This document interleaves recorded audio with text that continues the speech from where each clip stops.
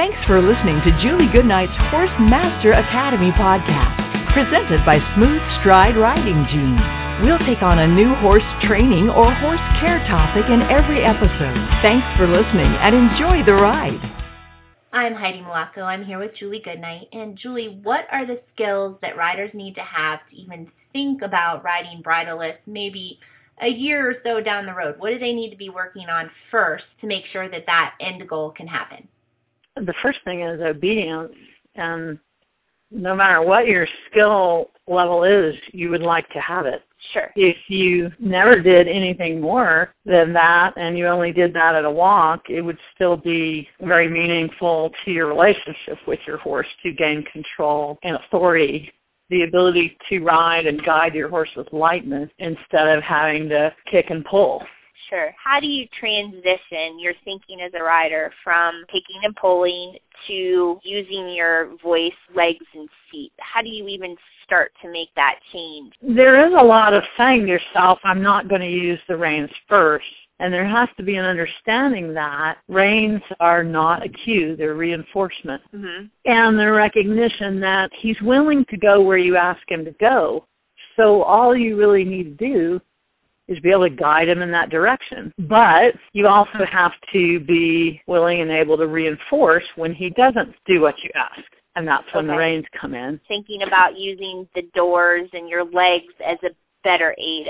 I think that what I was just saying is just having an awareness that most of the time your horse is willing to turn or speed up or slow down. You always have to start with just communicating that to him. Your horse wants to do that, and chances are he doesn't want you to lead with your reins. He doesn't want you to pull on the mouse first. So if you can kind of get that visual in your head, my horse wants to learn the cue that that's the way to turn right instead of me hauling on the right rein and pulling back towards my hip, right?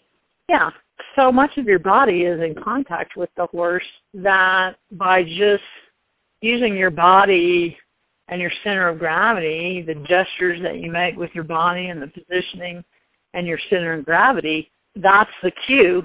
Picking up the reins and reinforcing comes after that. People go to the reins first subconsciously. They don't, in other words, they do it without thinking about it. That's why dropping the hand down on the neck and then giving the cue, then picking up your hand if you need to, is important. Like, for instance, when you're first trying to teach the horse to stop without pulling on the reins, he has never thought of anything else other than the pull on the reins because that has always come first.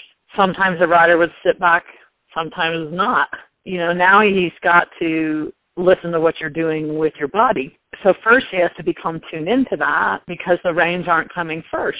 Right. Your horse is affected by it as much as you are, and a big part of learning to ride bridleless is to get that horse to learn to listen, that there are cues coming from your seat and legs. Mm-hmm.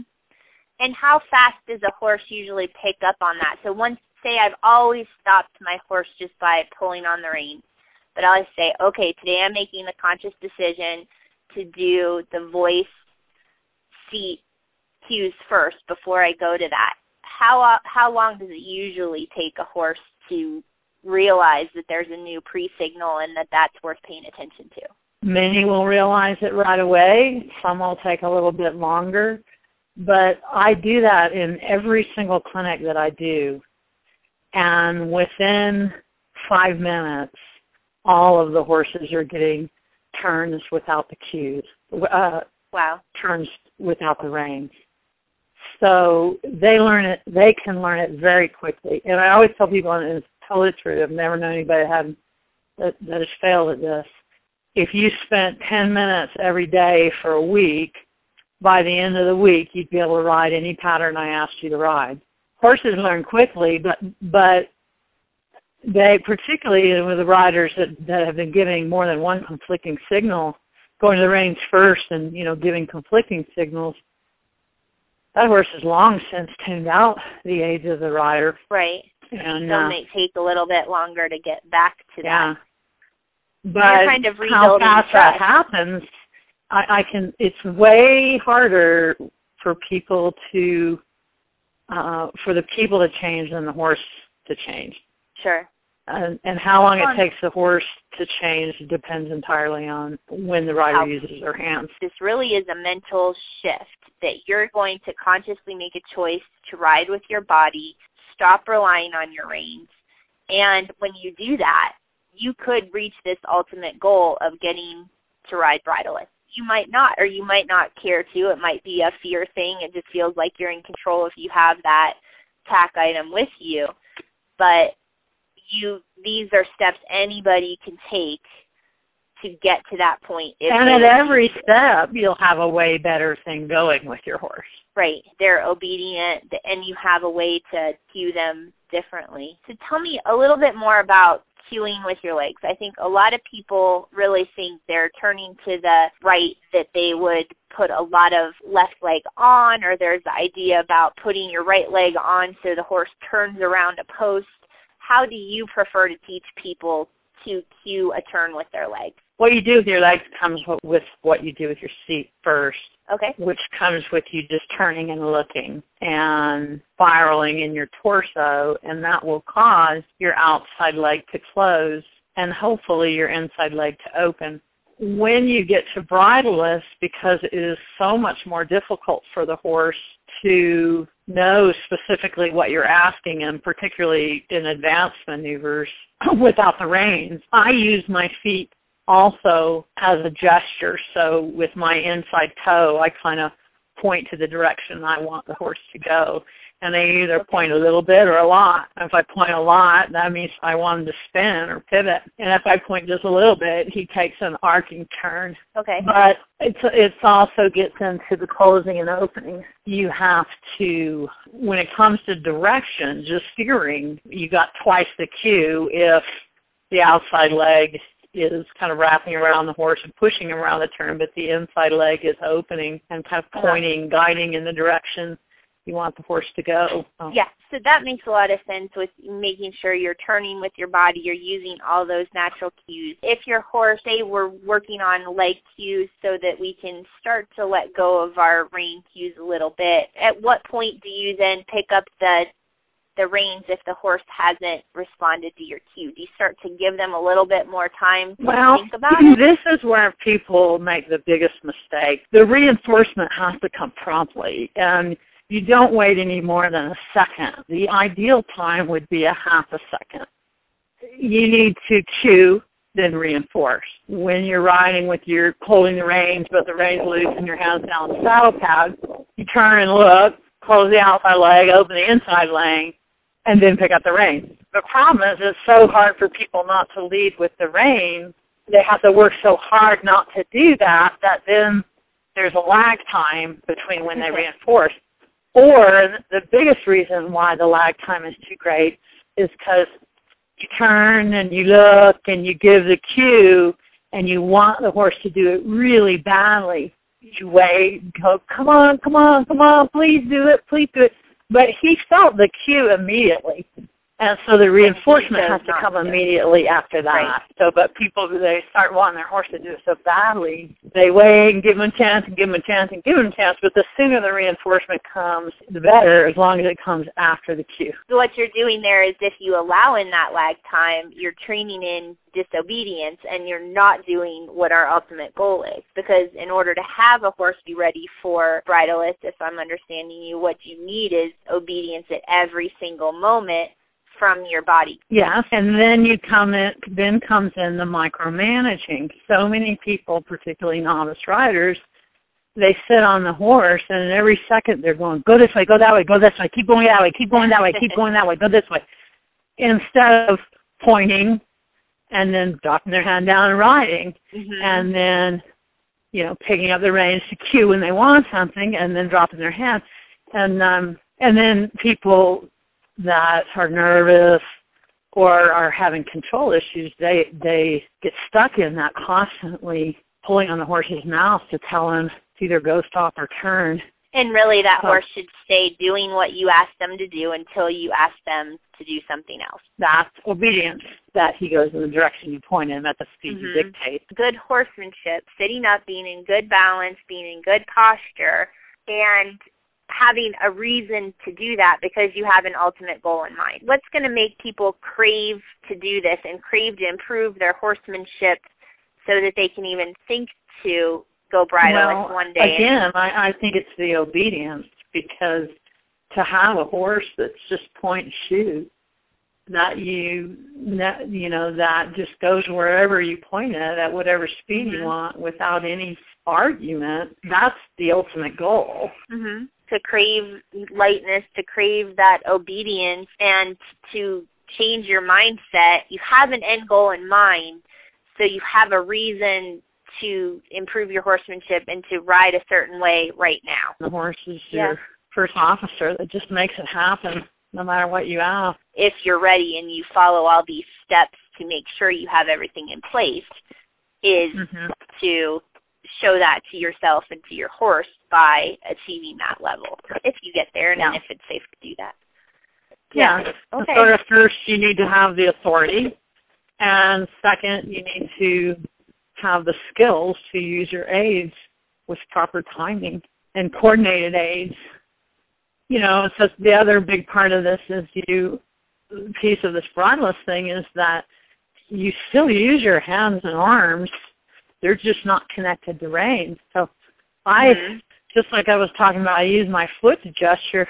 I also use my hand to gesture, because that's really easy for him to look over and see my hand out to the side. Right. And then know that he should turn towards my hand. And that's a cue he's already learning too, has already learned his whole life, where if you're turning towards the right in a big reining circle, he knows where your hand usually is when he goes in that path. So that's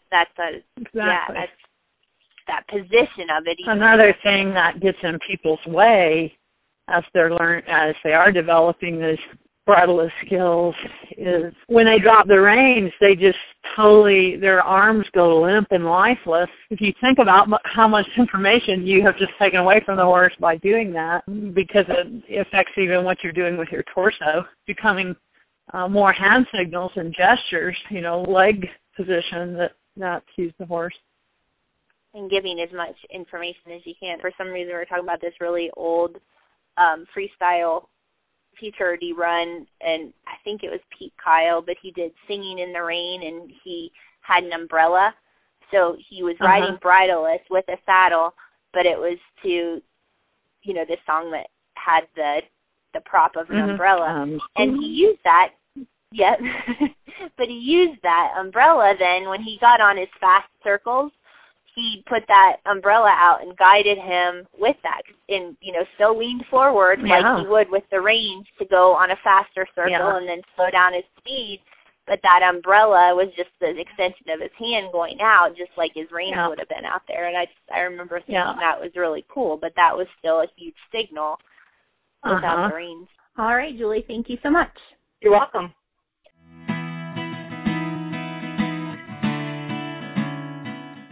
I'm Heidi Malacco. I am here today with Desiree Johnson, the owner and designer of Smooth Stride Riding Jeans. And Desiree, you have a pretty interesting story, being a rider, of why you wanted to create the perfect jeans for people to ride in and why there was such a need for something that felt good in the saddle. Tell me a little bit about how you got started. Well, hello, Heidi. Thank you for calling. Yes, I do. This all started a few years before we bought the company. I was very lucky to have been able to have my own stable. Right. I had 3 stalls, and I had a few event horses in training and my own ring, and I was teaching, and because I'm an event rider, I was doing a lot of setting up jumps and grooming the ring and, the PP&D, the poop, pick up and drag, and all the manual labor that goes along with 4 acres of mowing and gardening and all of that, being a wife and the shopping. And I was in my tack room one day, and I was taking my breeches and boots off yet once again. Right. And I thought to myself, there's got to be a jean out there. I need some blue jeans that I can also ride in. Right. Because I do so much teaching. I jump up on a horse for 10 minutes, then I jump down, and I have to set up jumps, and the breeches just get thrashed. They're too nice to work in. I mean, to really, really work in. So I went to my local ranching home. Now, remember, I'm an English rider, so I went to a store, specialty in Western, 20 different styles of Western blue jeans. And I asked the lady, I told her, I said, I want your top-of-the-line Western riding jean. I'm not going to say the name of it because I don't want to smash anybody. Sure. She took me to the top of the line, and I looked at them, and I looked at the seat area, and I saw that lump, your best riding jean. She said, yes. And I said, well, these aren't riding jeans. And she looked at me, she kind of blinked, and I said, there's this big lump in the crotch seat area, and that's the whole reason why I'm here is because I can't ride in country Western dancing jeans. I need a riding jean. And she said, well, this is it. And so I went home and I told Eric, I said, you know what, I'm going to start my own business. It's going to be called Designs by Desiree. And I told him my story, and what I did is I went online, and at that time I didn't find anything like what it was that I wanted, but I did find a pattern, a butterick pattern. So I ended up, to make a long story short, I made 3 pairs of these little sweatpants that were, one seamless inside, seam up the front and the back, and they were basically little sweatpants with little knee pads, and I wore those little jeans. I made a corduroy pair for winter and a lightweight jean material for summer. I wore them out 2 years or so, wore them holes, and what I loved about them is they were short, right up to the ankle. I could stick them in my English boots, and then I would take my boots off. I could work in these little jeans pants all day long, and I could go grocery shopping, and I could get down in the dirt and garden and do the mowing and move my jumps. So finally they wore out, and it was around Thanksgiving time, and I said to Eric, I said, there's got to be somebody who has thought of this idea. I can't be the only one. So I sat down with Mimosa at the holiday time, and I found Smooth Stride Riding Jean Company. And the mission statement and the explanation was exactly what I was looking for. And they were interested in selling the company, and Eric and I had a powwow, and let's do it. And this thing that we didn't know anything about the manufacturing clothing business, nothing. I know it was really, the learning curve was incredible. The inventory that we bought, that we thought we were going to be able to buy, was all messed up. It wasn't graded properly and didn't fit anybody. So we basically started from scratch. I redesigned this incredible already existing jean that had the seamless inside and was a boot cut. And I made it, I recreated the whole, basically the waist. Contoured waistband, the grading is correct, the rise is correct for riders, for mature riders, not teenagers with, that weigh 115 pounds. These are designed for women who have either had kids or not, but have lived with their bodies, and, for mature women. Have the curves that they are supposed to have once they have reached adulthood. Exactly. Now, tell me, what do you mean by the grade? Is that the way that the shape changes up around your waist? Well, for instance, when we got the inventory, I had these tiny little rises and huge legs. So the legs didn't match. So the lower part didn't match the upper part. So if you have a size 10 jean, it is graded size 10 the whole length of the jean.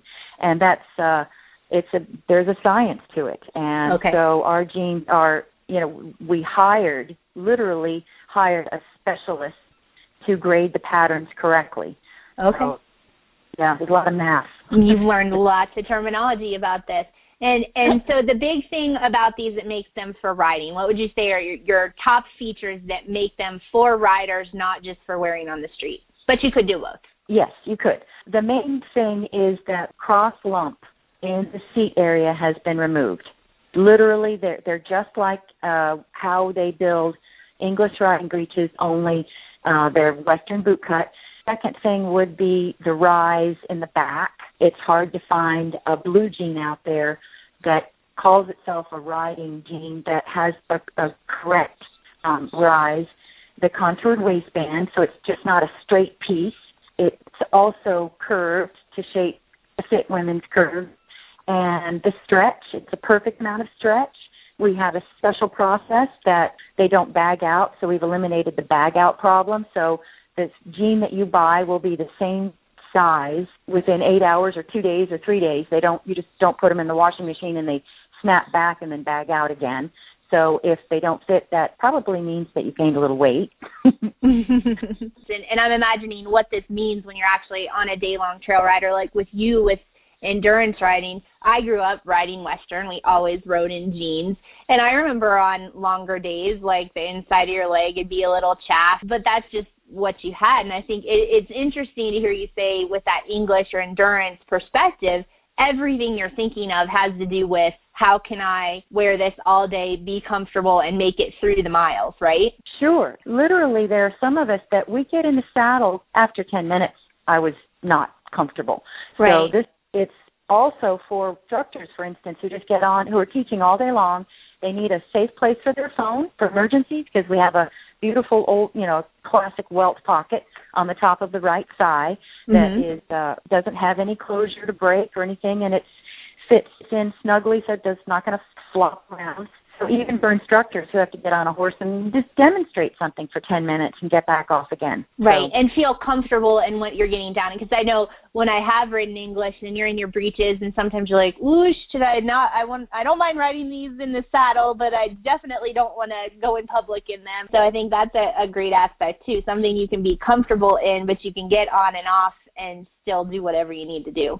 Sure. Yeah, I was joking in another interview I did that you could be a lawyer with a blazer in an office, and then you could go straight to the barn, and you wouldn't have to change your pants all day long. And thinking about the rider, not somebody that's coming from the fashion world and how to make those look good at the barn, which they look good. All the jeans can look good, but how can you find something that's going to keep you comfortable in the saddle, not have that big seam on the inside, right, where you're trying to have contact and communicate with your horse with your leg position, feel good no matter what you're doing. I spend so much money on equipment for our horse, and so I really feel like this is a very valuable piece of equipment for riders, finally. Good. Well, thank you for taking this on and figuring out something that's going to be good for a lot of riders. Thank you, Heidi. Thanks for listening to Julie Goodnight's Horse Master Academy podcast, presented by Smooth Stride Riding Jeans. Check out smoothstride.com and find them on Facebook to thank them for making this podcast possible. Also, be sure to visit juliegoodnight.com/podcasts for the full library of audio interviews you can listen to in the car or at the barn.